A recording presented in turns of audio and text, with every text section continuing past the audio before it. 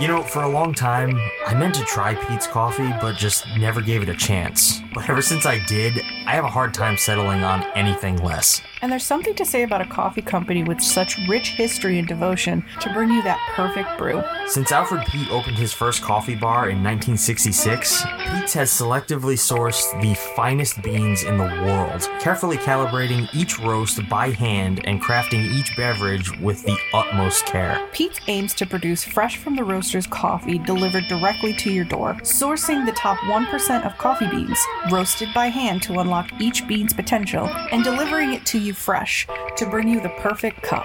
With over 30 flavor varieties in both gourmet coffees and teas, like Vietnam Lotus Bold, Major Dickinson's Blend, and Arabian Mocha Java, you are sure to find the right flavor to start your day. And they even come in K-Cups for those of you who live life on the go. Check out all the varieties of Pete's has to offer by following the link in the show notes below. And starting August 30th, you can take advantage of their Labor Day sale and get yourself 20% off anything on their site by using promo code LaborDay20 at checkout. This offer is valid through September 5th. That's promo code LaborDay20 at checkout for 20% off your purchase this Labor Day. But why not do one better? Use promo code NEWSUB30 at checkout and you get yourself 30% off of a new subscription to Pete's Coffee. That's right, all the delicious coffee you could want, delivered right to your door each and every month, without you ever having to worry about running low. What more could you ever need? That's promo code NEWSUB30 for 30% off your subscription.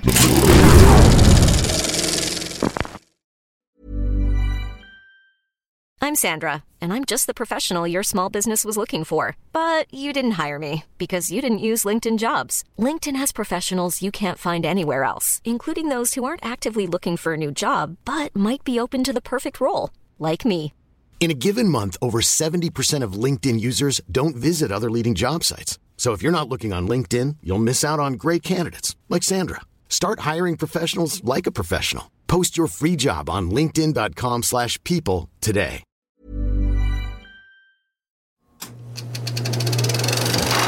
Spread the word, you dirty cocksuckers. Tell all your grave robbing friends I want them out of the city now! The nightmare of insane murder. From the depths of hell. From the angel of death.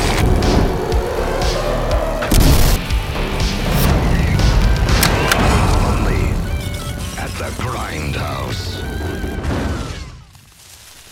Good morning, everyone, and welcome back to Grindhouse, where we drink coffee and talk about movies. My name is Sean Tatro, and today with my girlfriend and co-host Leah Diana, we will be winding back the reel to 1979. A psychopathic killer terrorizes a babysitter, then returns 7 years later to menace her again in When a Stranger Calls. Let's get into it. A warm September evening. Dr. Malakis? Jill Johnson was babysitting for the two young children of a wealthy doctor. Okay. Bye. They told her where they would be and when they would be home. They told her everything she had to know, except what to do when a stranger calls. Hello? Have you checked the children? What? Hello, could you get me the police? Well, there's really nothing you can do about it down here. Have you checked the children? He's watching me through the windows. Well, if he calls again, we can try to trace it. Why haven't you checked the children? Please, can't you help me? I'm all alone here.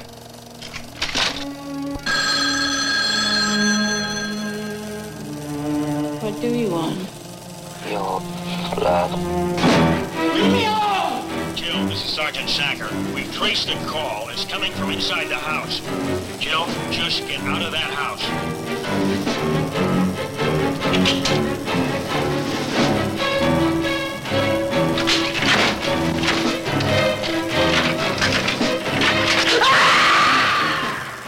And the terror just begins when a stranger calls.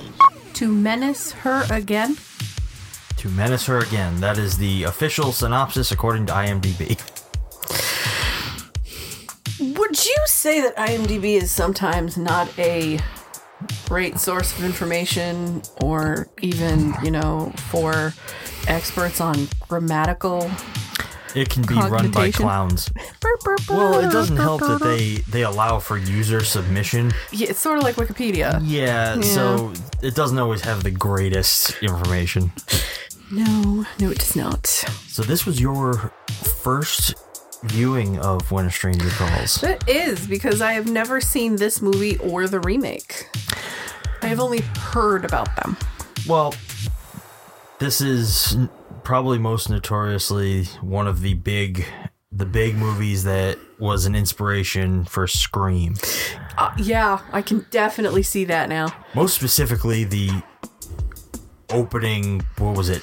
23 minutes. That's what it says. 23 minutes of this, but I think it might be the opening 15 minutes of Scream. I don't know the exact runtime.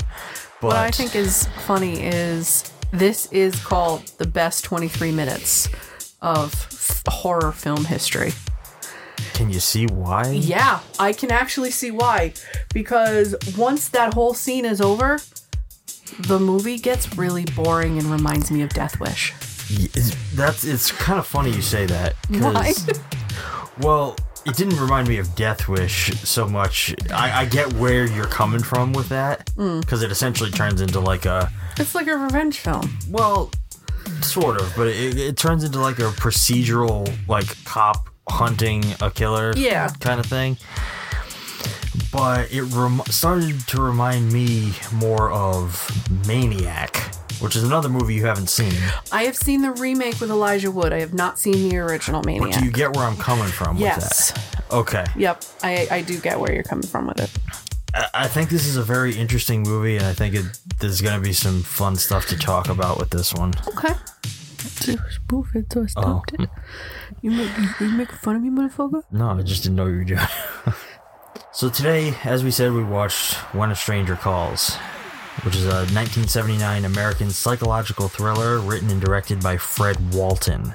The film famously stars Charles Durning, Carol Kane, Colleen Dewhurst, and Tony Beckley. This movie was originally released September 28th, 1979. It was made on a budget of $1.5 million and ended up bringing in a box office of somewhere between 21.4 and 25 million. Damn. So this was quite the little success. Something I found interesting was that Tony Beckley, who played our killer of the movie, our bad guy, he was terminally ill throughout this entire production. With what? I do not know what he was diagnosed with, but apparently his illness caused him to lose a significant amount of weight. So he was extremely frail, which made him not really fit the physical description of the killer in the script. But he was a close friend of the director, so the director absolutely refused to recast him. Unfortunately, Tony Beckley later passed away just after principal photography finished. And they actually ended up dedicating the sequel, When a Stranger Calls Back, to his memory. Oh. So this says here that the cause of the death was given as cancer or a brain tumor, but it appeared mysteriously. According to his friend Sheila Hancock, it could have been AIDS because the disease was almost unknown back then. That's very because true. The way he was appearing follows the trend of what AIDS would have been back in the 80s or the 70s and 80s. So, okay. I personally have to say that his performance throughout this movie is great. It's disturbingly terrifying. His voice alone has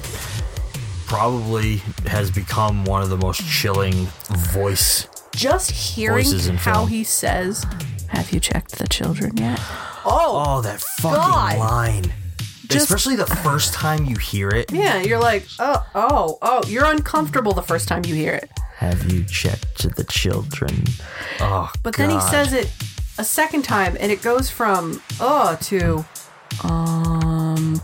And then by the time he says it's the third time, you're sitting there going, don't fucking check those kids. Don't check those kids. Don't do it. They're already dead. Just fucking go. Run. No. Well, it's kind of interesting because when you think about that scene as it plays out. So at first it just seems like a menacing phone call, but like with how frequent the calls come in and like the more you hear him saying that, especially on a rewatch, like once you know what's gonna happen, watching it again, you then realize like he's begging you to go up there so he can kill you too. Yep, and you just keep. It's so fucking eerie, terrifying. Now the thing about this movie, like you said, it's notorious for these first 23 minutes, these opening 23 minutes of the film. So it's essentially the first act. If you were to break this into 3 acts, you have the opening, this notorious opening, followed by the second act, which is basically a cat and mouse between the detective and the killer, and then sort of cat and mouse. I use that term loosely. And then the third act is the big finale. So this movie is famous for the opening. After that, most people don't really like the way the movie goes. And I can understand why. It's so much so that when they remade this movie in 2006, the entire movie is the opening scene of this version. And the opening scene of this has been featured on so many shows. Yeah. Just the countdown for Shudder, and I believe it's in Search of Darkness. Yeah, I'm pretty sure it is. I don't know which number it is. We've only seen number 1. I think it was in the first one. It had to have been, because we have 2 and 3, and we haven't committed to it because each one is like 4.5 to 5 hours long. Yeah. The first one took 2 days for us to watch because we're like, oh, we'll start it at night, and then we're like, we gotta go to bed. We still have like 2 hours left to this. Yeah. Like, shit. Yeah. No, so like when they remade the movie, essentially they took that opening 23 minutes and they fleshed it out into a full hour and a half. I will be honest, having watched this, having known what those first like 20 minutes are, and now having watched this, I think the idea of the remake is much better than this movie. I like it because it is a movie that is a just fucking slow ass burn. That's all the movie is. It's a slow burn. It's an adrenaline, edge of your seat movie. But you haven't seen the remake. I have not seen the remake, no. In concept, you're correct. It's a much better idea. In execution, not so much. Look. It hurts. Look. It's hindered a little bit. There are things about the remake I like. The guy that they got to play the killer in the remake is a bit of an unexpected casting choice, and like he's somebody that I had seen in other things. And you were like, oh. And I was like, oh, that's a cool choice of casting.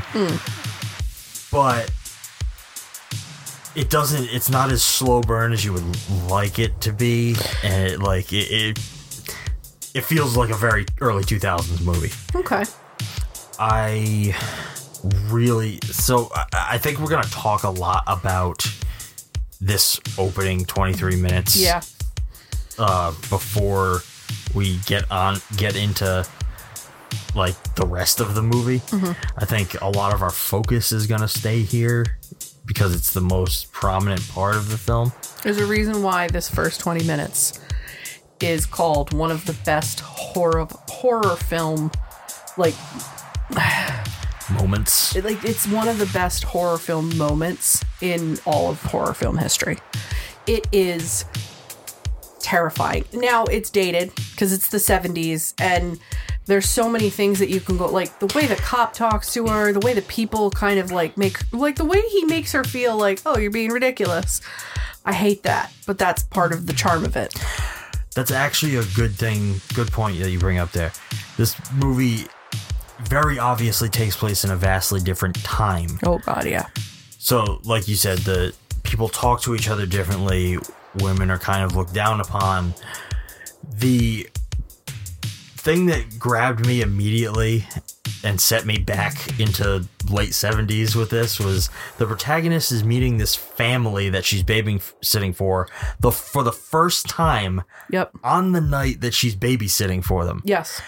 That would never happen now. You have to go to a website. You have to get you as the babysitter has to get vetted, background checks, honestly, all of this shit. Back then, you just call Susie across the street, come watch your kids, you're going out. Babysitters in general aren't really used now. Most people just use family members or people they already know. Most people aren't going to hire some rando off the streets. And usually when you're looking for a babysitter, you are looking for a teenage or either like late teens, early 20s girl. You're looking for somebody who this is just a pickup job to help out. You're not looking for a nanny. You're not looking for somebody to watch your kids full time. You're looking for somebody. Basically, this back then was, I just need you to watch the kids for a couple hours. That's it. Yeah. And you would professionally call around. Oh, hey, does Susie need like a couple extra bucks for like prom season? Oh, we're going to go out. Parents didn't go out like this all the time. No. And usually, like growing up in the 70s, my mom is one of 4. So her parents would have the older kids watch the younger kids. Like, because my mom's age gap between her and her younger sister and brother are a little bit bigger. She's closer in age to her older brother. Like, it's weird. I mean, the same thing with me. Like, I'm a decade older than my siblings. So growing up in the 90s, I would be the babysitter. I didn't get paid. I'd watch my brother and sister all the time. So it's not something like, you can see the difference between back in the 70s, you just babysat kids. And then now it's like, well, I don't want a stranger here. I'll have my kid. I'll have somebody I know. Yeah. Which is, it's just a sign of the times. Yeah, nowadays it's like, I'm going to call my aunt to watch the kid or if you were really poor back in the early 90s, you left your kid home alone and nobody cared. They were latchkey kids. Yep, I was a latchkey kid. I literally would walk home from kindergarten. Now, kindergarten was right behind my house. I went to school at a Catholic school for kindergarten. Yeah. Oh, no, kindergarten was, I went to a Catholic school, but it wasn't right behind my house. This bus would drop me off at home. I would go in the house. I knew how to peel the potatoes, put them on the stove, start them up at a certain time. I knew that you had to take the food out of the thing to put it on the counter so it would defrost a little more, so when mom was ready to come home, you'd make it. I knew when my brother and sister weren't around way back when. I knew I had to clean up. I knew I had to start the laundry. Like, I had chores at 5 and 6 that my nephew would never even would think you're being retarded. Back that up. My nephew would think you're being stupid for giving me these chores. I had to do these chores every single day. Well, to be fair, your nephew's a spoiled kid. Sorry, Paige. He's a little... She knows he's spoiled. She knows he's spoiled. But, like, I was one of those latchkey kids. We never locked the door. We always answered the phone when people called. It was a different era. It was a different era. I mean, I was born in 85, so it's only 6 years away from this film. Nowadays... I don't answer my phone. Door stays locked. Somebody comes around. The whole house goes dark. You pretend like you're dead. Yeah. I don't want people. Well, I don't care. We live in an era now where everything is terrifying.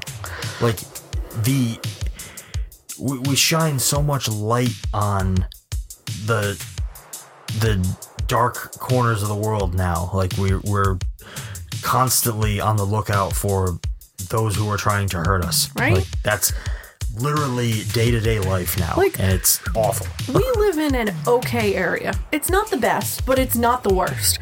And we still have to worry about some strung-out druggie going through our cars if they're hidden from sight. Right before our neighbor's wedding, the day before, all of our cars got broken into. Yeah. And it was a matter of our cars were hidden from the street. That's how they got in them.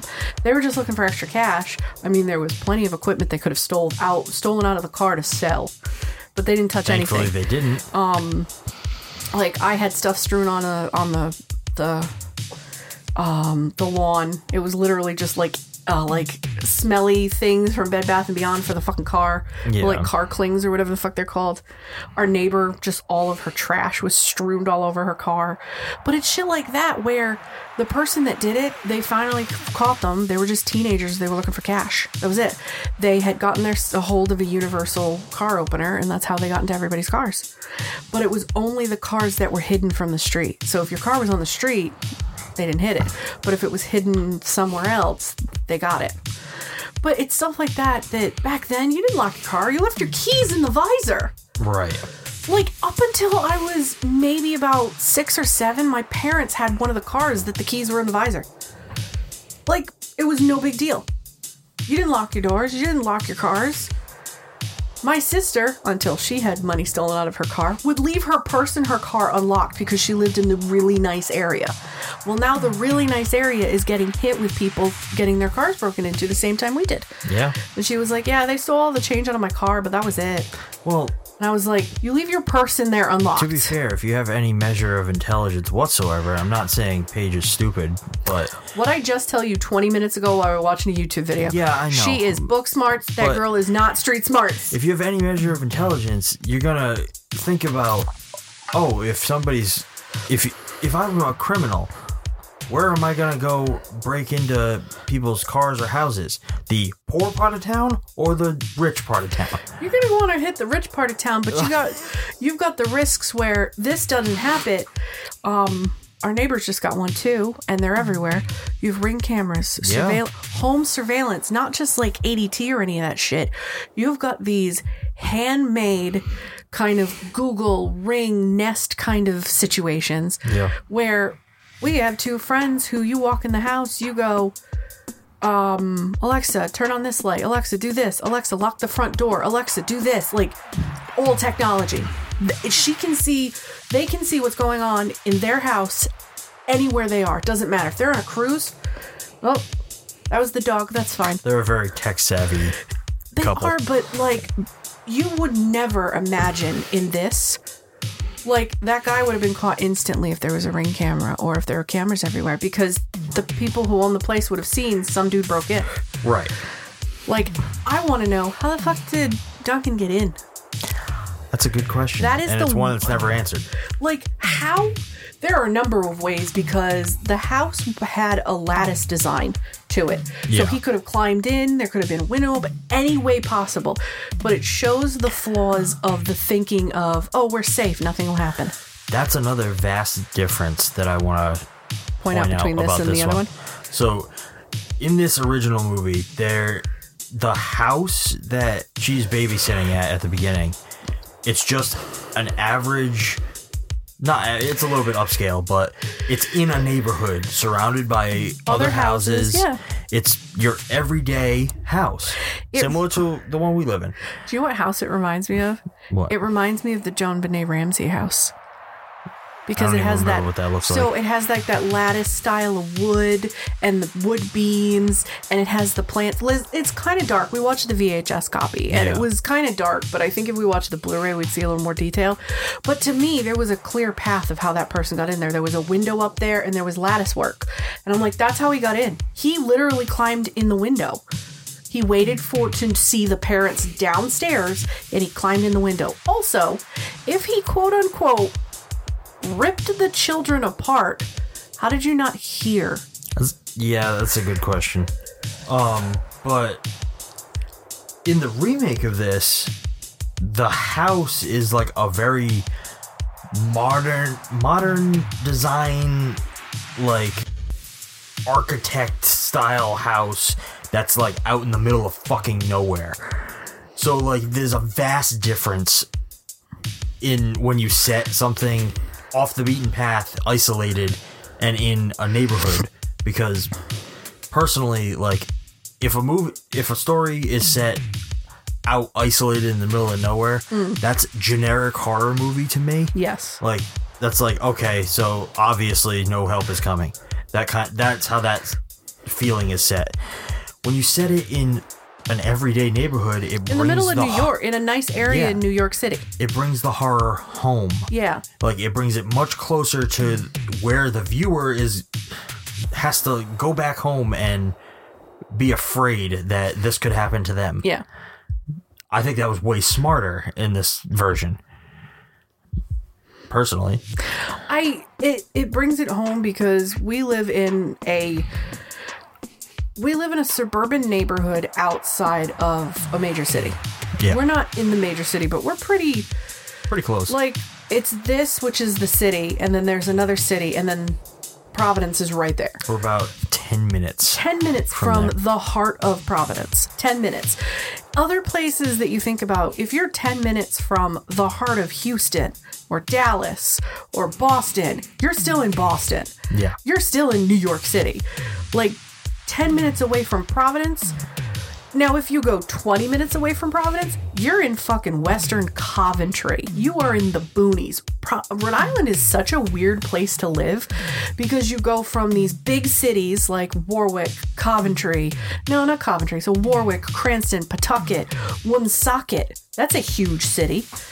Central Falls. And then 20 minutes away, you've got, South County, you've got Western Coventry, you got East Greenwich, you got West Greenwich. Like, it's the only state in the world where Rhode Island is a weird state because a horror movie in this state, like The Purge, one of the Purges was filmed in like Woonsocket, Cumberland.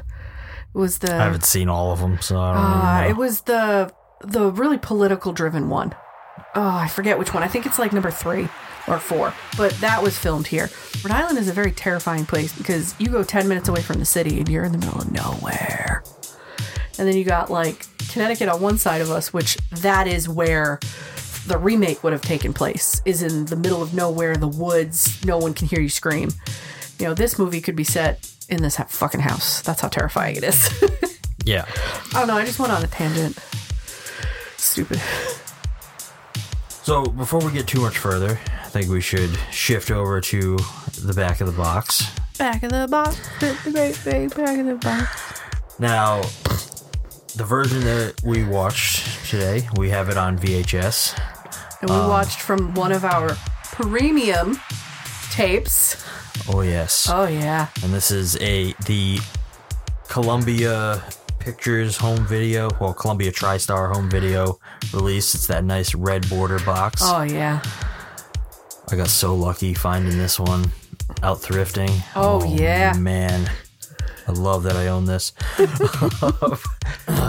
So, with these releases, it's pretty universal that the back of the box is very simple. It's basically just stills from the movie and a description.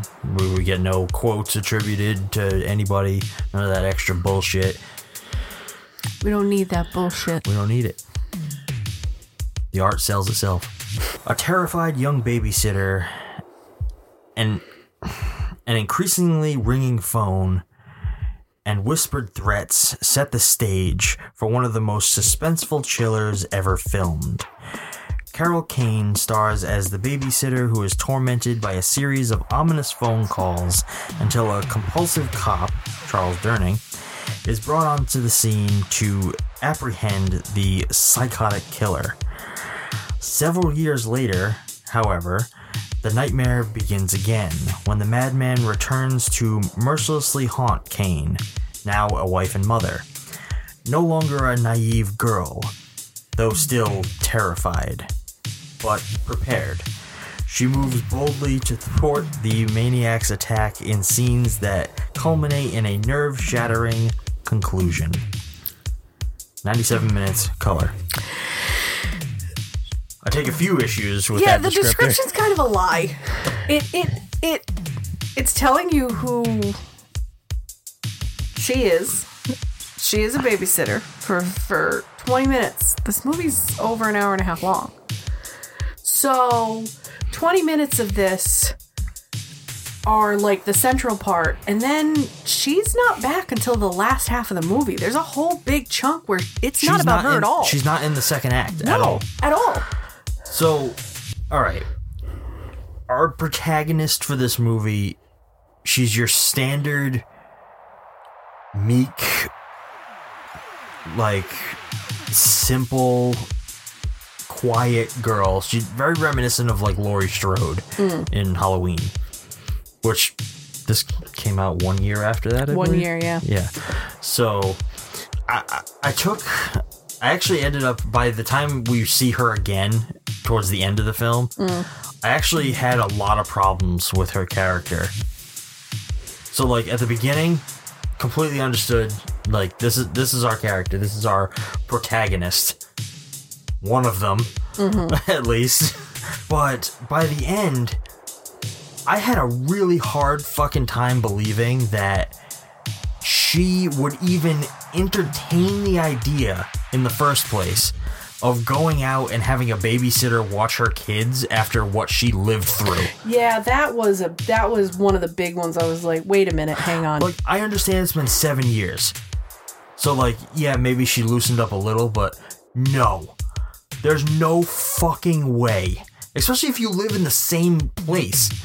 She lives in the same state. Yeah. If she had moved halfway across the country, sure. Yeah. All right, I would have believed it more. But no. Like, what the fuck? I don't believe for 1 second. Because it says that, oh, she uses her wits and she's strong. Do you see how she broke down? The description of this feels a little more like... So they're describing the opening of this movie, touching upon the second act, and then they're talking more about the second movie. Yeah. Because I know she's more of like a prepared badass in the second one. I saw no bad. I mean, she was pretty together as the babysitter, but as the mother, no. She fucking fell apart. And she did. You know what? Rightfully so. I mean, yeah, that's a lot of trauma right there. Like, oh, hey, the dude that, you know, tortured me when I was a child or a teenager, you know, he's back again. That is terrifying to think about. Yeah. But at the same time, like, you're sitting there going, no fucking way in hell is she leaving those kids. I really loved the sound design in this movie. When the suspense picked up, I can actually describe what that noise was. Does everybody listening know the THX noise that would happen at the beginning of Star Wars films? That's the noise, almost like it, that plays when it gets suspenseful or something's picking up. But then it continues with like this orchestra in the background, and it is actually pretty fucking terrifying. Yeah, the sound design and the score both kind of work together really well, especially during that opening 23 minutes. Yes. They, like, the very first couple of scenes are actually very mundane. Babysitter comes in, parents leave, she's hanging out alone. She talks to, I think, a friend on the phone for a little while. Trying to get a boy to call her, which I was like, yeah, sounds like babysitter shit.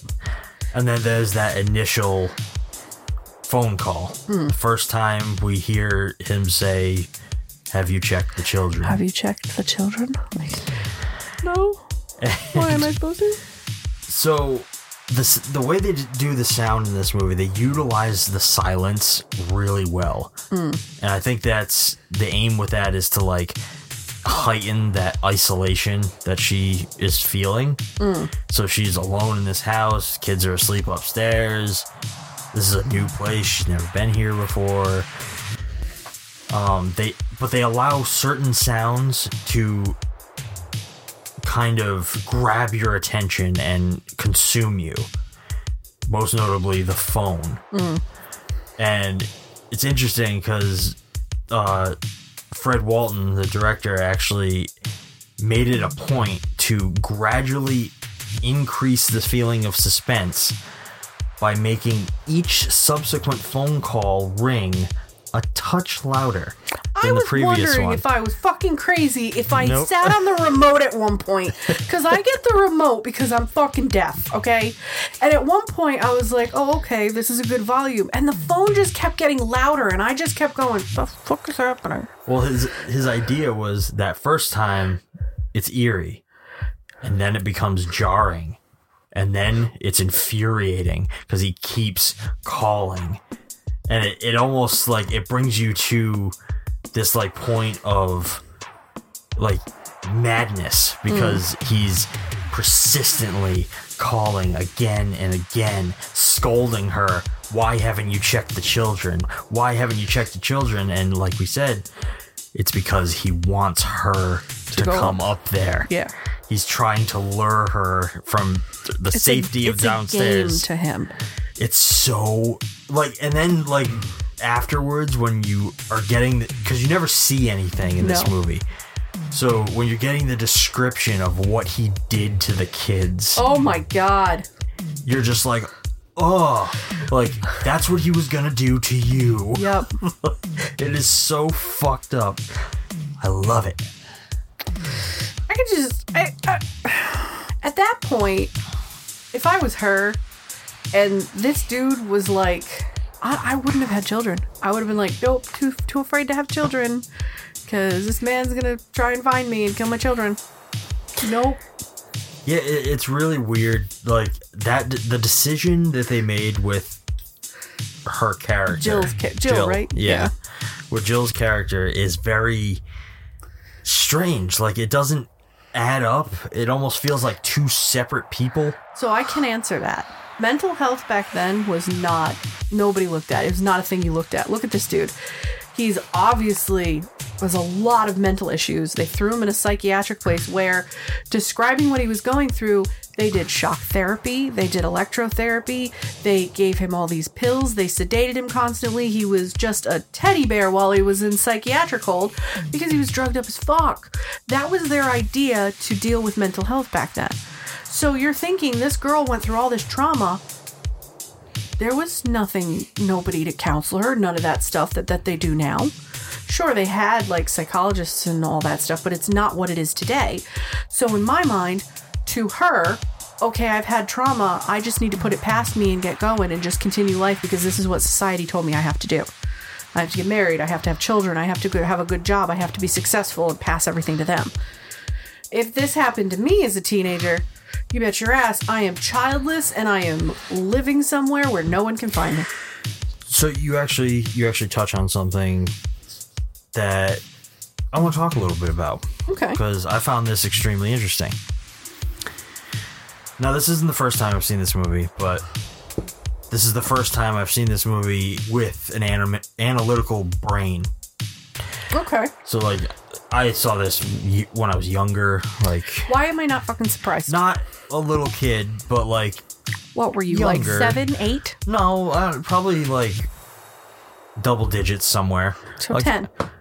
I don't know, but I'd seen it in passing. Like it was never a favorite movie, and since most of the movie after the beginning is kind of dull, I can understand why. Yeah.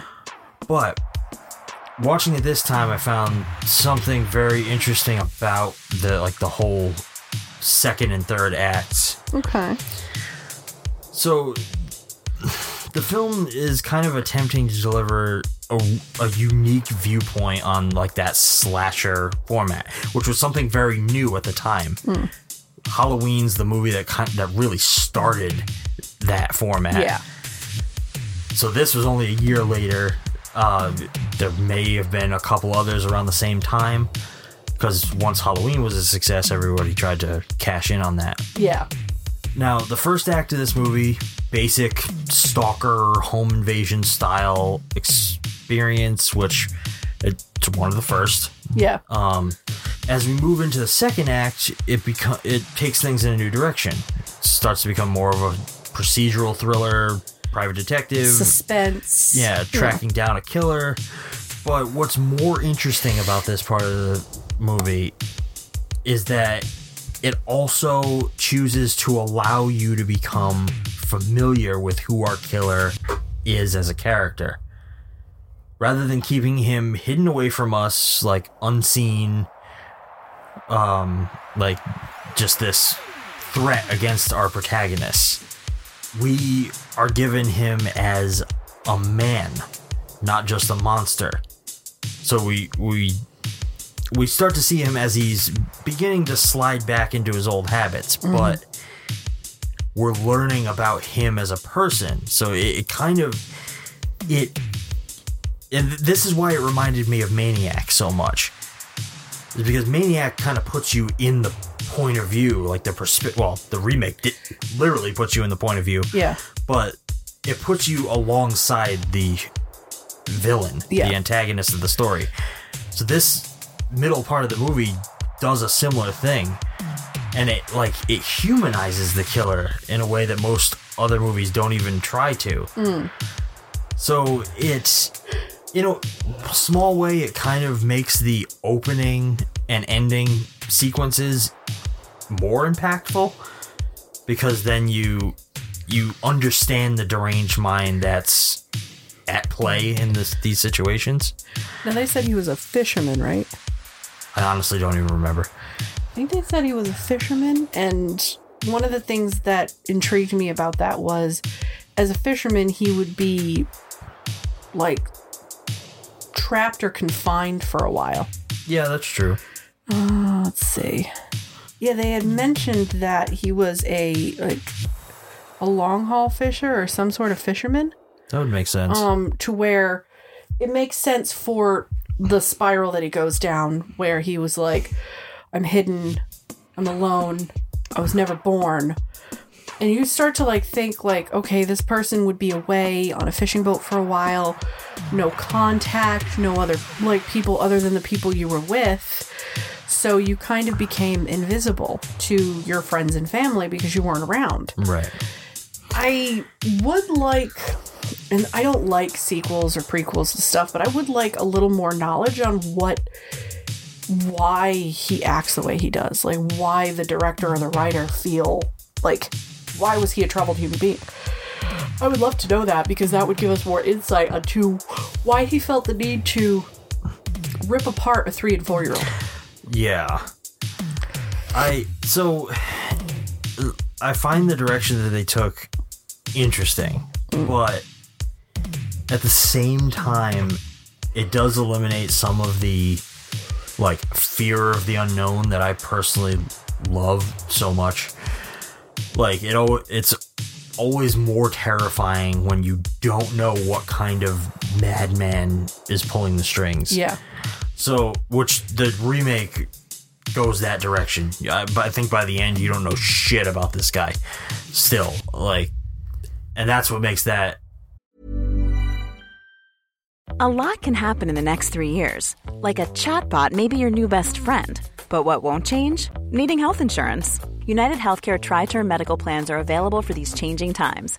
Underwritten by Golden Rule Insurance Company, they offer budget-friendly, flexible coverage for people who are in between jobs or missed open enrollment. The plans last nearly 3 years in some states, with access to a nationwide network of doctors and hospitals. So for whatever tomorrow brings, United Healthcare Tri-Term Medical Plans may be for you. Learn more at uh1.com. Hey, I'm Ryan Reynolds. Recently, I asked Mint Mobile's legal team if big wireless companies are allowed to raise prices due to inflation. They said yes. And then when I asked if raising prices technically violates those onerous 2-year contracts, they said, what the f*** are you talking about, you insane Hollywood ass f- So to recap, we're cutting the price of Mint Unlimited from $30 a month to just $15 a month. Give it a try at mintmobile.com/switch. $45 up front for 3 months plus taxes and fees. Promo rate for new customers for limited time. Unlimited more than 40 gigabytes per month. Slows full terms at mintmobile.com.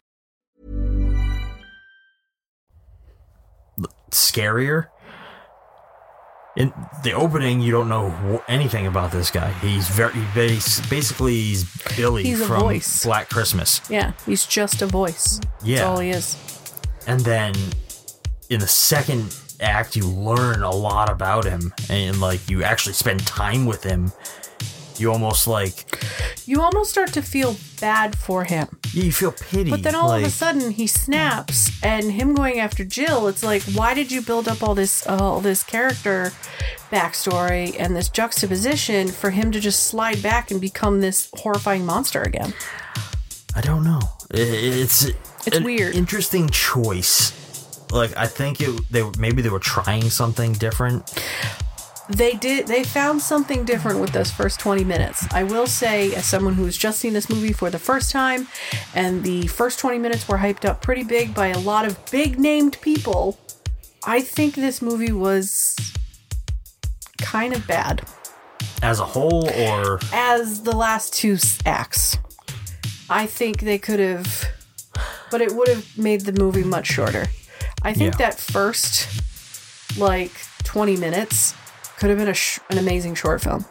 Agreed. And we didn't need the rest of it, really. The last 20 minutes could have been its sequel. The sequel to that story. That short film. Because I don't believe that Carole King is a 17-year-old girl when she's a babysitter, because I know for a fact in this movie she was 21, 22. Yeah. It's some people can get away with that. Oh, okay, you're 20, you're playing a teenager. All right, fine, whatever. But there's something about that woman, because the first time I ever saw Carole King was in fucking Princess Bride. To me, I'm like, well, she's just a little old lady. I think she just, her presence is very, experienced. Her voice also takes me out of it, too. Yeah, because she has that, that wonderful, hey guy, how are you? That kind of voice. Lisp, but it's she has this speech pattern that's very... It's interesting. I love it. It's different. But for this movie, no. I even think the person they got to play Tracy just really didn't put me in the seat of why is this man obsessed with her? That I can actually answer, I think. Okay. I think he was gravitating towards her because she was isolating herself. Okay. She was a woman that lived alone, was going out every night, drowning herself in booze. Yeah. Alone. She would go to this little bar near her apartment and drink. I believe she walked 10 miles to get to this goddamn apartment. It's a movie. I don't think it was that far. What the fuck? She's in heels, too. But I think that's why he felt like he wanted to be close to her, because she was similar to him in some way. I'd love to talk about the private investigator, i.e., I believe it was the detective. He was initially the detective on the case with the children. Yeah. And then he became a private investigator.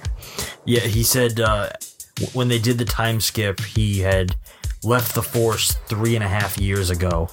So it was roughly 4 years after the thing with the kids. Yeah, and he'd never been the same after that case, and he just couldn't do it. Which I was like, yeah, if you're the person that has to go investigate a case where children were ripped to pieces. Yeah. Why did they put him in a psych ward? That man should have been thrown in maximum security and the key thrown away. Yeah, I don't know. It was a different time, so maybe... It smells a little bit like a Haddonfield injection into a film. Oh, we put Michael Myers in a psychiatric ward because he killed his sister. Yeah, but even he was in a maximum security type of psychiatric ward. This didn't really look like it. It looked like a normal psych facility. Yeah. How did he fucking escape? Never told. We have no idea. I hate it when movies don't give me more info. I will always hate it. There's just a few questions I need. I need 5 questions answered in this film for me to be happy. One, I want to know a little bit about him prior, maybe 5 minutes. How the fuck did he get in? Why the fuck did you put him in a a psych ward? I think they even asked that at one point. How did he get into the house? The cop asked the detective. We can't even figure out how he got in. And I'm like, for the lattice work in the front, guys, there's a window open in the first scene. I saw it. Oh, look. Boop, boop, boop, boop, boop, boop. Oh, look, kids. Rip. Yay. I mean... Do you think he was just trying to make confetti out of her?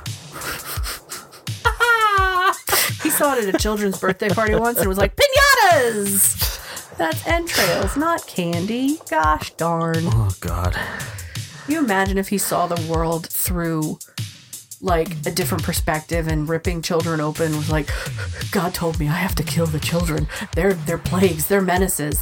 He in his mind, had these glasses that, clouded him. Those are cop-out films, and I fucking hate those kind of films. Oh, well, it was the parent all along. Get the fuck out of here. Go. No. Although that dad was really fucking creepy in the beginning of the film. Mr. Melanakis. He's like, oh, there's low-fat yogurt. Get out of here. You're not stopping the babysitter. Go. Your kids are already dead, so it's not like you can corrupt them. Oh. So So shall we get into the breakdown? Absolutely. So Jill Johnson is babysitting the children of Dr. Mandrakis. Not Milanakis. That's a whole different asshole. Milanakis. Andy Milanakis. Andy Milanakis? Yeah, Help me. He was a fucking, like, really foul-mouthed kid. He had his own show. In, like, 90s, late 90s, early 2000s. What? Hang on. I'm going for a detour for a second. Who the hell is that? He was very famous for a little while. Oh my god, he's 50 years old. He's 50 years old now. When the children are asleep, Jill starts to receive telephone calls from a man who keeps asking her if she has checked the children. Jill initially dismisses the call as a practical joke. However, he keeps calling again and again. The calls increase in frequency and threat level, and Jill becomes frightened. She calls the police, who tell her to try, next time he calls, try and keep him on the line long enough for them to trace the call. Mm-hmm. So she receives one final call from this harasser, and immediately after the conversation, the police call her back and inform her that the calls are coming from inside the house. Probably one of the most infamous lines in the movie.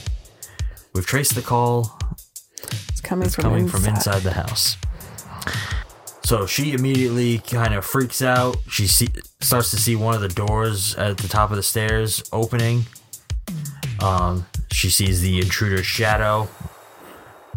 And we later find out that his name is Kurt Duncan. Mm-hmm. He's an English merchant seaman. And he killed the children shortly after she arrived. So they have been dead this entire fucking time. Parents didn't know. Maybe the mom should have checked on her kids before she left. Oh! You'd think they would have, but no, they were rushing out. They were late. Absent parents. So the police arrive. There's a bit of a time skip here, where like she gets out the front door. It's gotta be like an hour. Yeah, it has maybe to be a half like hour tops. She gets out the front door, and we transition. A pretty cool transition, actually. She opens the door, screams, sees the detective, and it's the detective coming in later investigating the crime scene. It's like, whoa! I was like, hang on. They used that tactic a couple of times, which is actually kind of, I like that. It was a cool transition. I like it. And so this is where we learn a little bit about the killer, what he's done, and following this, we transition 7 years later. And we learn that Duncan has escaped from his psychiatric facility. No information on how. No, we just learned that he escaped. Who the fuck knows? And it's not like anybody else is looking for him. Nobody's actively looking for this man.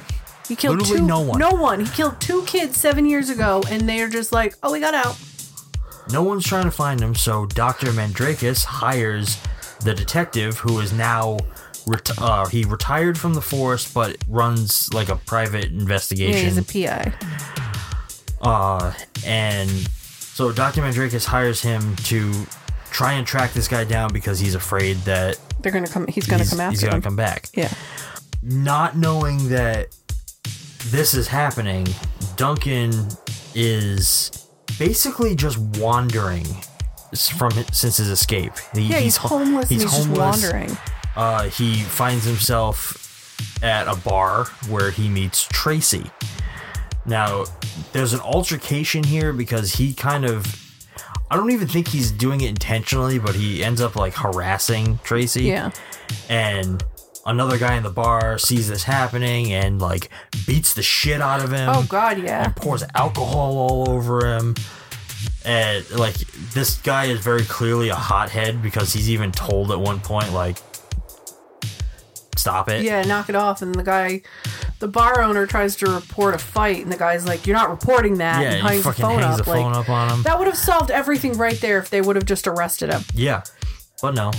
After this altercation, Duncan actually ends up following Tracy back to her apartment, and he kind of explains to her a little bit, like, he's like that he's new in town, that he doesn't really have anywhere to go. And he says it several times, too. Yeah, and she can definitely tell something's wrong and gets a bad vibe, but she kind of, like, shows him pity a little bit as well.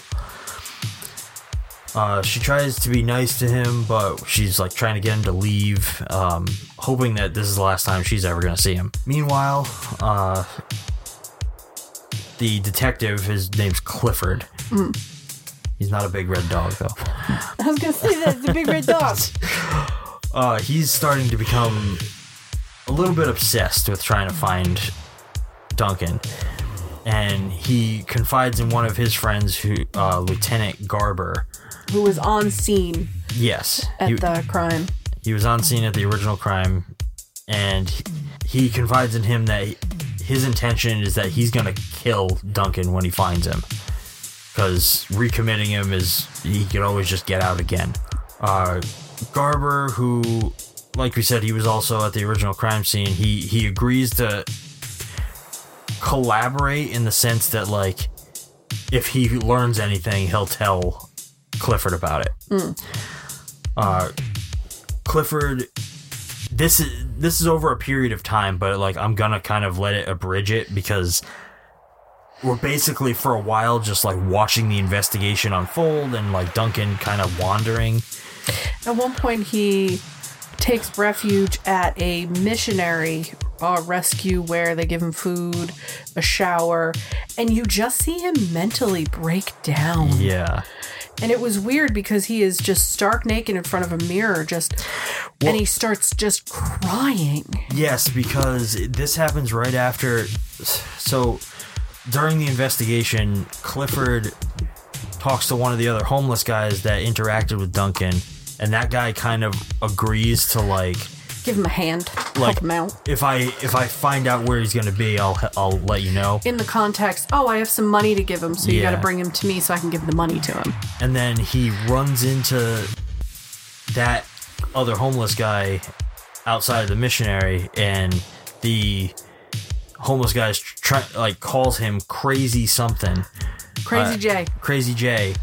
And I think that, in a way, sparks his memory of what he did. Yeah.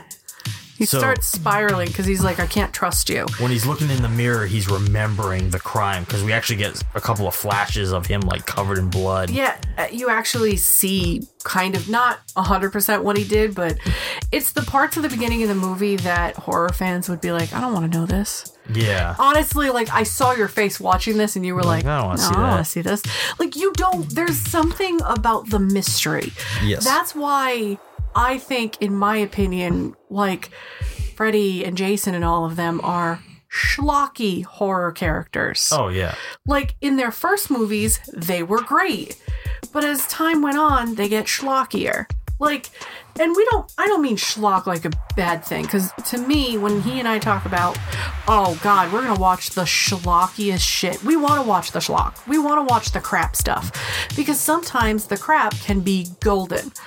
How many people have heard of, and we're doing it this year, Sleepaway Camp? How many honestly have ever heard of that movie? I've never heard of that movie till I watched In Search of Darkness. And I am obsessed with the fact that we're actually going to watch that, because it seems terrifying. But it seems like the stuff that's campy, schlocky, terrifying doesn't get anywhere in the world other than in its niche horror place. There are so many horror movies that I'm like, oh my God, why haven't the world seen these films? You don't know anything about Sleepaway Camp, do you? I know nothing. All I know is the girl looks like a fucking animatronic character at one point. Let's keep it that way. Which is perfect. But it's like that, where I went in not knowing anything about this film except for the first 20 minutes. And that, knowing those first 20 minutes were amazing, kind of ruins and spoils, like a rotten kind of spoiling, the last two acts. Yeah. So Clifford ends up tracking Duncan to Tracy's house. He very rudely tells Tracy that Duncan's, he tells her about he very rudely tells Tracy about what Duncan did. About how he literally tore the Mandrakis children apart with his bare hands. And, like, this obviously causes Tracy to agree to act as bait at the bar. Which I actually didn't, like, realize that's what he was asking her to do at first. I think, like, my brain slipped away for a minute.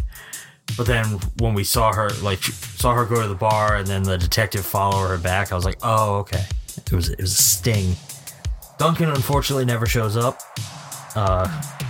Clifford then, like, he leaves, but Duncan, turns out, was hiding inside Tracy's house. So creepy. He was hiding in a closet waiting for her. And we were joking about how he was like rummaging through her panties. Why you got these? Hey, old... these are ones that are from '59. Why do you still have these granny panties? These got fucking fringe on them. Are you kidding me? Dude, there's a shit stain on this one. I'm sorry, those are my period undies. What the fuck's a period undie?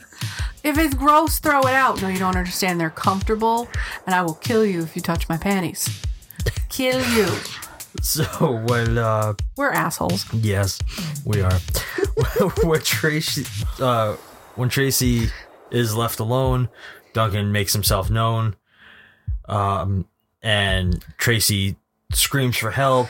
Clifford hears this from outside. He comes running back in. He chases Duncan from the scene, but he ends up losing his trail somewhere in downtown Los Angeles. I thought it was supposed to be New York City. Nope.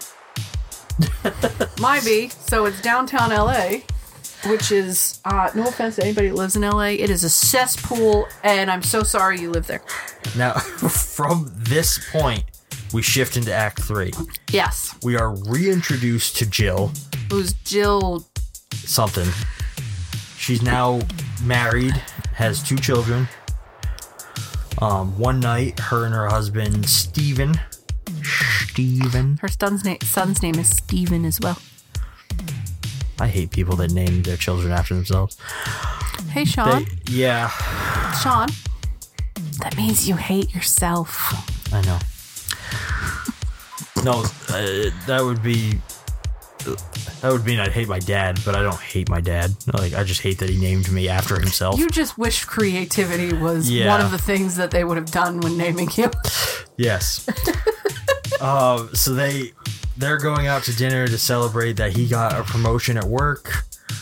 Their children are being babysat by a young woman named Sharon. While they're at the restaurant, Jill gets a phone call, and the moment she hears Duncan's voice asking her again, "Have you checked the children?" she fucking melts down, and she just becomes a screaming lunatic. She causes a huge uproar in the restaurant. She's like, he's back, it's him. He has my babies. And so the police end up escorting her and Steven back to their house. They discover that everything's fine, the kids are all right. Once the police are involved, Garber ends up hearing about this and informs Clifford immediately. Mm-hmm. Clifford tries to call Jill, but he can't get a hold of her. Now, what happened? Did the power in the house go out, or did they cut the line? I think Duncan cut the line. Okay. So he couldn't get... Because the lights went out, too, at one point. Yeah. But I think he cut the phone line before then, because we saw Clifford trying to call, and it was busy. And he asked the operator, what does this mean? Like, oh, either the phone number's disconnected, or, you know, it's not in service. And like, what do you mean it's not in service? Now, we're getting towards the very end of this movie, which I'll draw attention to once we get there, but I have a bit of a problem with it. So, Clifford's trying to call Jill, but the line is apparently dead, which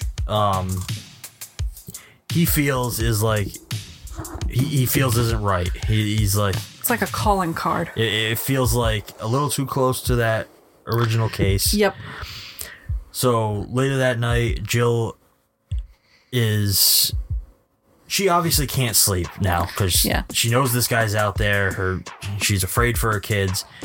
So she goes in and checks on them in the night, and she discovers that her son is asleep, but he's holding a piece of candy. He's holding like it's almost like a chocolate pop, like a Laffy Taffy or some sort of thing on a stick, like a cow tail. Yeah, but she tries to ask him where he got it, but he's too sleepy. He's sleepy, so she takes it from him. It worries her that he had this thing, and she goes back to her room where her husband's asleep, and she sits in bed, just kind of sitting there, staring around the room. She's very nervous, and then she starts to hear Duncan's voice calling to her from her closet. She tries to awaken her husband, only to realize that the man laying next to her is not her husband. It's Duncan. And if we're ever robbed, that's the noise you need to make. Take my wallet. Duncan chases Jill across the room. He attempts to kill her, but Clifford arrives just in the nick of time and shoots Duncan in the chest, killing him. Plot twist, Duncan and Clifford were in cahoots the whole time. This is my problem. The savior thing? Yes, because as far as we know, we have no idea where he physically was in space or time. Yet he teleported there and saved her. Well, okay, there are a couple of context clues. One, Duncan picks the paper up off the street, recognizing Jill's photo in the paper. Yeah. She had got recognized for some fundraiser thing, and she had an article in the paper. Two, he was already trying to get in contact with her. Gerber was already trying to get in contact with Jill prior to any of this happening, so we don't 100% know when he cut the line. Yeah. So he could have already been on his way knowing that something was wrong. So while I agree with you, I don't like it, it's not as bad and plot holy. There are holes. They're just not as big as I think you think. I think they should have paced it out, at least in the edit, better, to where like him trying to call her was sooner, and then maybe just thrown in a shot of him driving. So it's like you had that like or trying bridge. to get a hold of his friend, and his friend being like, I don't have any cops that can go over there. He's like, I'm trying to get there as fast as I can. All right, we'll send somebody else too. Like, yeah, like anything. This is what I mean by directors and writers like cutting certain things out. What these companies and what these directors cut out sometimes is exactly what us little people need for just a tiny bit of context clue. Yeah. It would have taken them. Granted, it probably would have taken him about an hour to do a scene, a 5 or 10 minutes second scene like that. But just adding that in would have made the third act make more sense. The second act was just weird. I feel like the second act was filler. But the first act and the third act could have been fine if there were a couple more just a few answers to some questions. Yeah. That is it. Anyway, after Duncan is taken out, Stephen is found in the closet. He's unconscious but alive.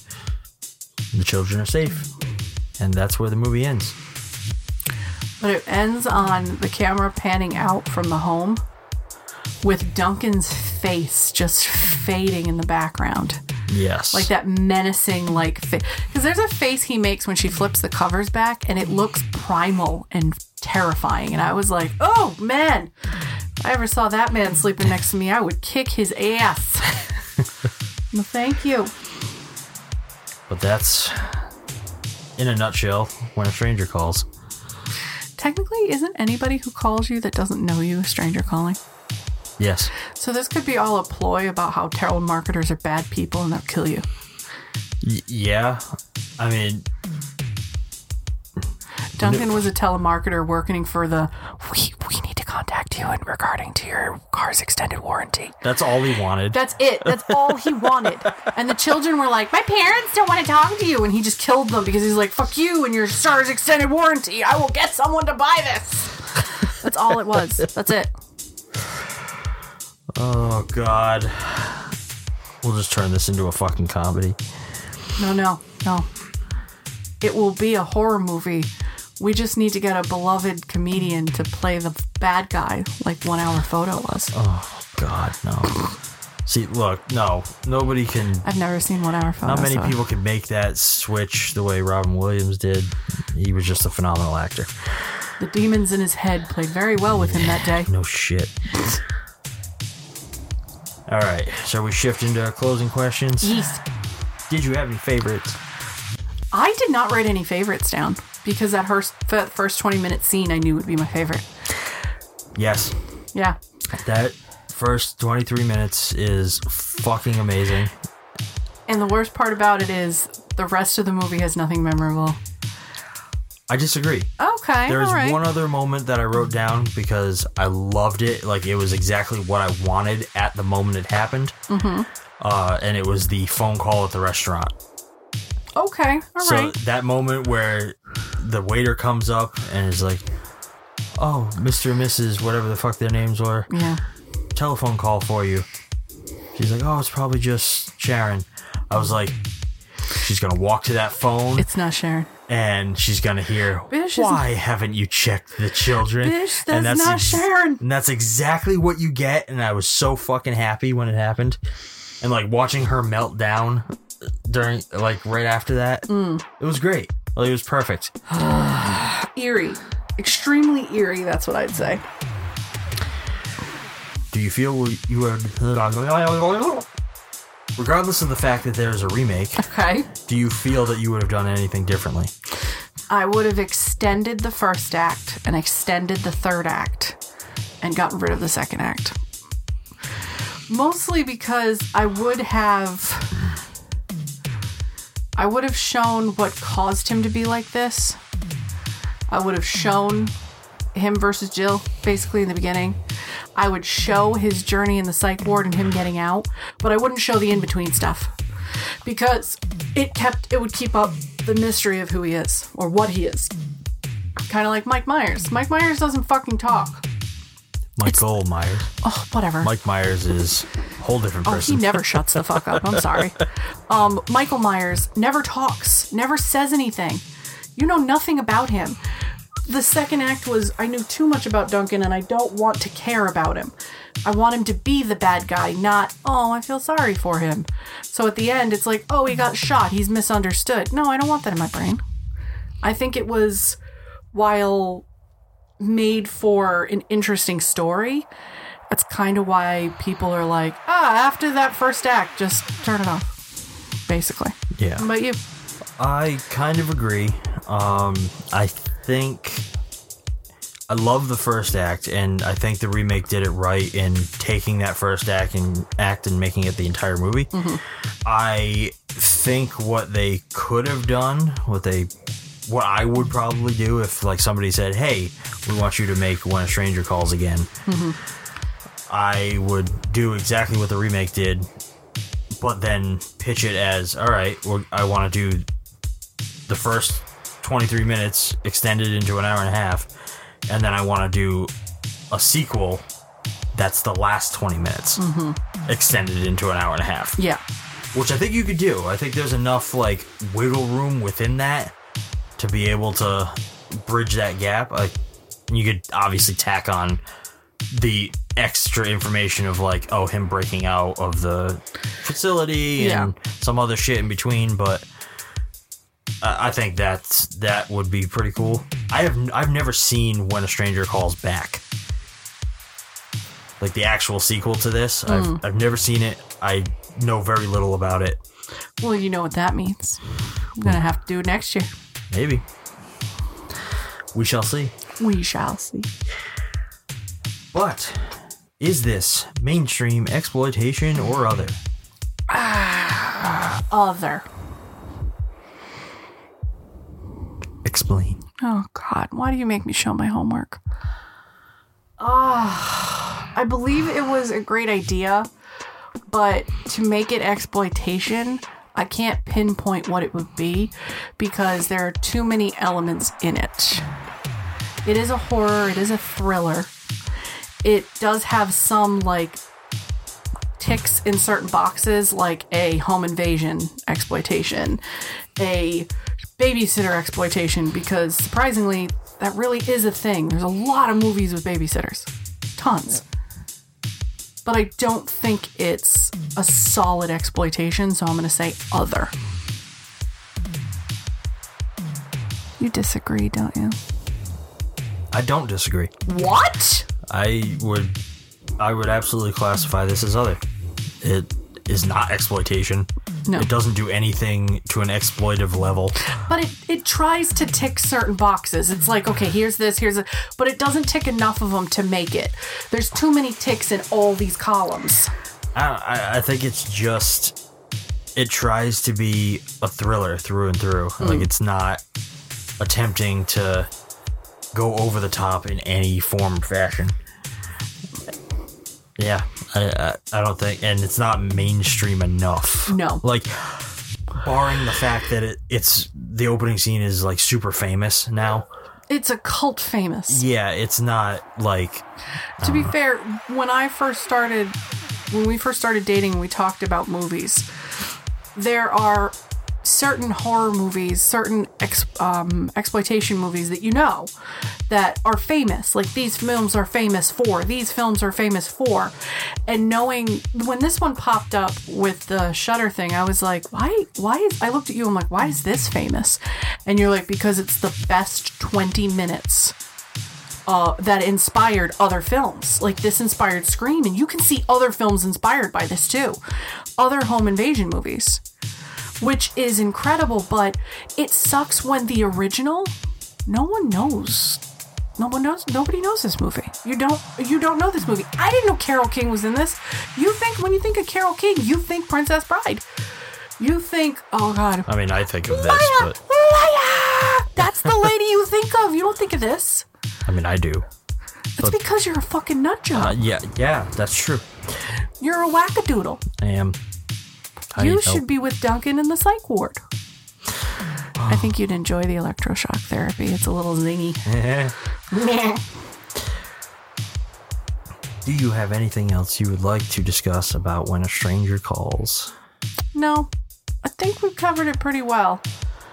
I will say I wish that the first 20 minutes scared me like it's supposed to. It's hard because now. I saw this on other stuff. I didn't see this in the film first, so I knew what was coming. And this one, I was actually disappointed I got bored in the second act. I was really, really disappointed because I wanted to like dedicate a lot to it. Well, that's the problem. Like, this movie is what everyone says it is. Like, it's really good at the beginning. It's very slow and mundane during the middle. Ramps up a little at the end. And then the end is like, bam, it's done. Yeah. It was so fast. I wanted a little more. And I'm like, wait a minute. She was just in her kitchen getting water, and now she's crying in the officer's arms. What happened? If you blink, you're going to miss the ending. Right. I like the movie for what it is. I think it definitely is trying to do some interesting things.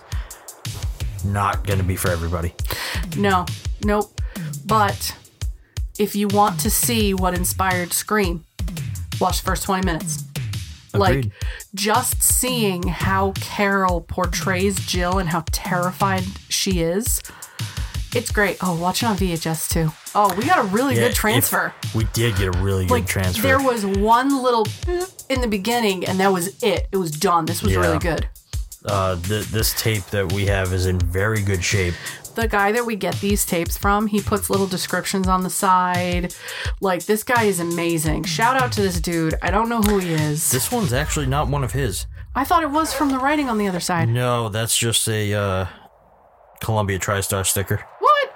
Yeah. No, it confused me. Yeah, no, this is not one of his, surprisingly. I thought this was. Didn't we get it out of that bin? No, this one, I think I don't remember where I picked this one up. This was not at our super secret safe place? No, this was somewhere else. Good God, was this a Goodwill? It might have been. Oh, wow. Goodwill's got some good shit, guys. Every now and then. Every now and then we go into Goodwill and we're like, hey. But I think that's going to wrap up our discussion on When a Stranger Calls. Don't go anywhere just yet. Please stay tuned for the coming attractions.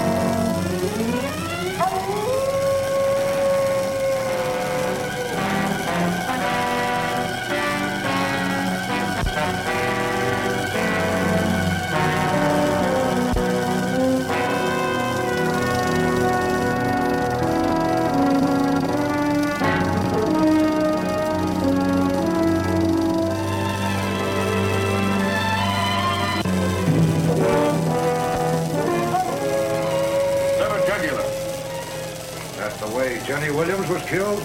Yes. Find something? Animal tracks. Whoever is bitten by a werewolf and lives becomes a werewolf himself. Oh, don't hand me that. You're just wasting your time. The wolf bit you, didn't he? Yeah. Yeah, he did. You wouldn't want to run away with a murderer, would you?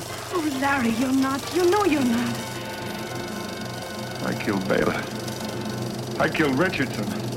If I stay here any longer, you can't tell who'll be next.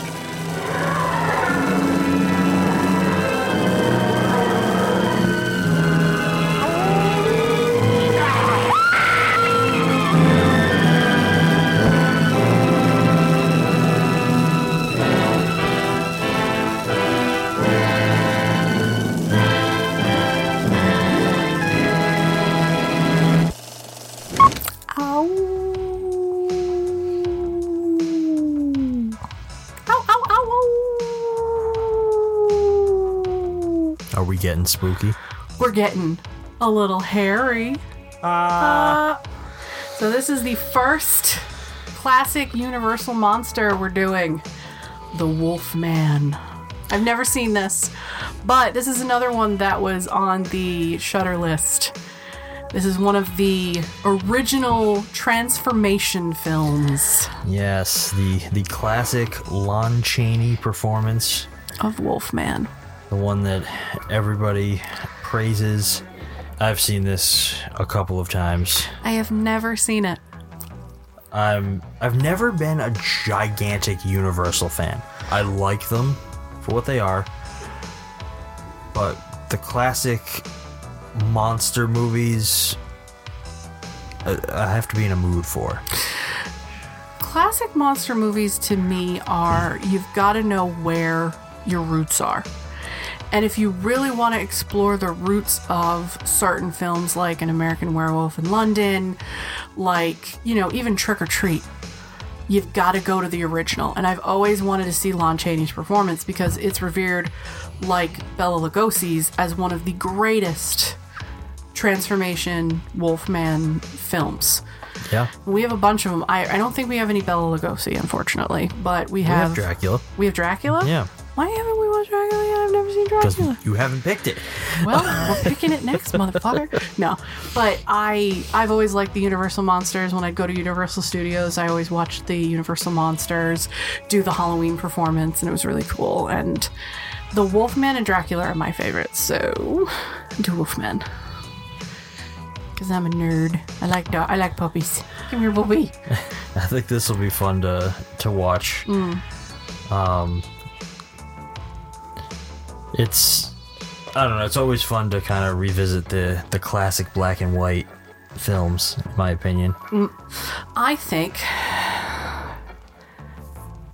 that's going to do it for this episode.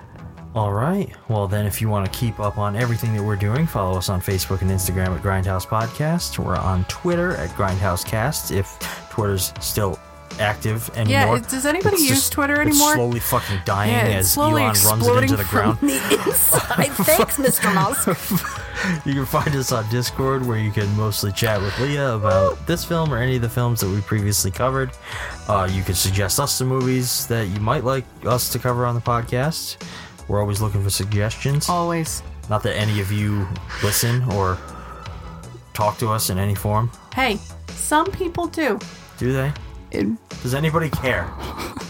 Let us know. Honestly, if you don't, my mom did say find it that funny. she was listening to the Santa Claus the other day, and she gave me a look. She was like, "So I'm listening to the Santa Claus." I'm like, "Is that the one where I talk about my trauma and am I in trouble?" That's what I said. And she looks at me and goes, "I'm halfway through." I'm like, "Get ready for the ending." All the links for everything are going to be down in the show notes. Listen to us first thing every Monday morning and give us a rating on Spotify, Apple Podcasts, Google Podcasts, Stitcher, or wherever you get your morning fix. If you like what we're doing and you want to show this show some support, you can subscribe over on Patreon or directly through Acast, where you can get yourself access to ad-free listening and unlock some fun exclusive bonus content that we will put more of up at some point when, life allows. Until next week, I'm Sean. I'm Leah. Thanks for listening, and keep watching. Bye-bye now. Bye-bye. Have you checked the children?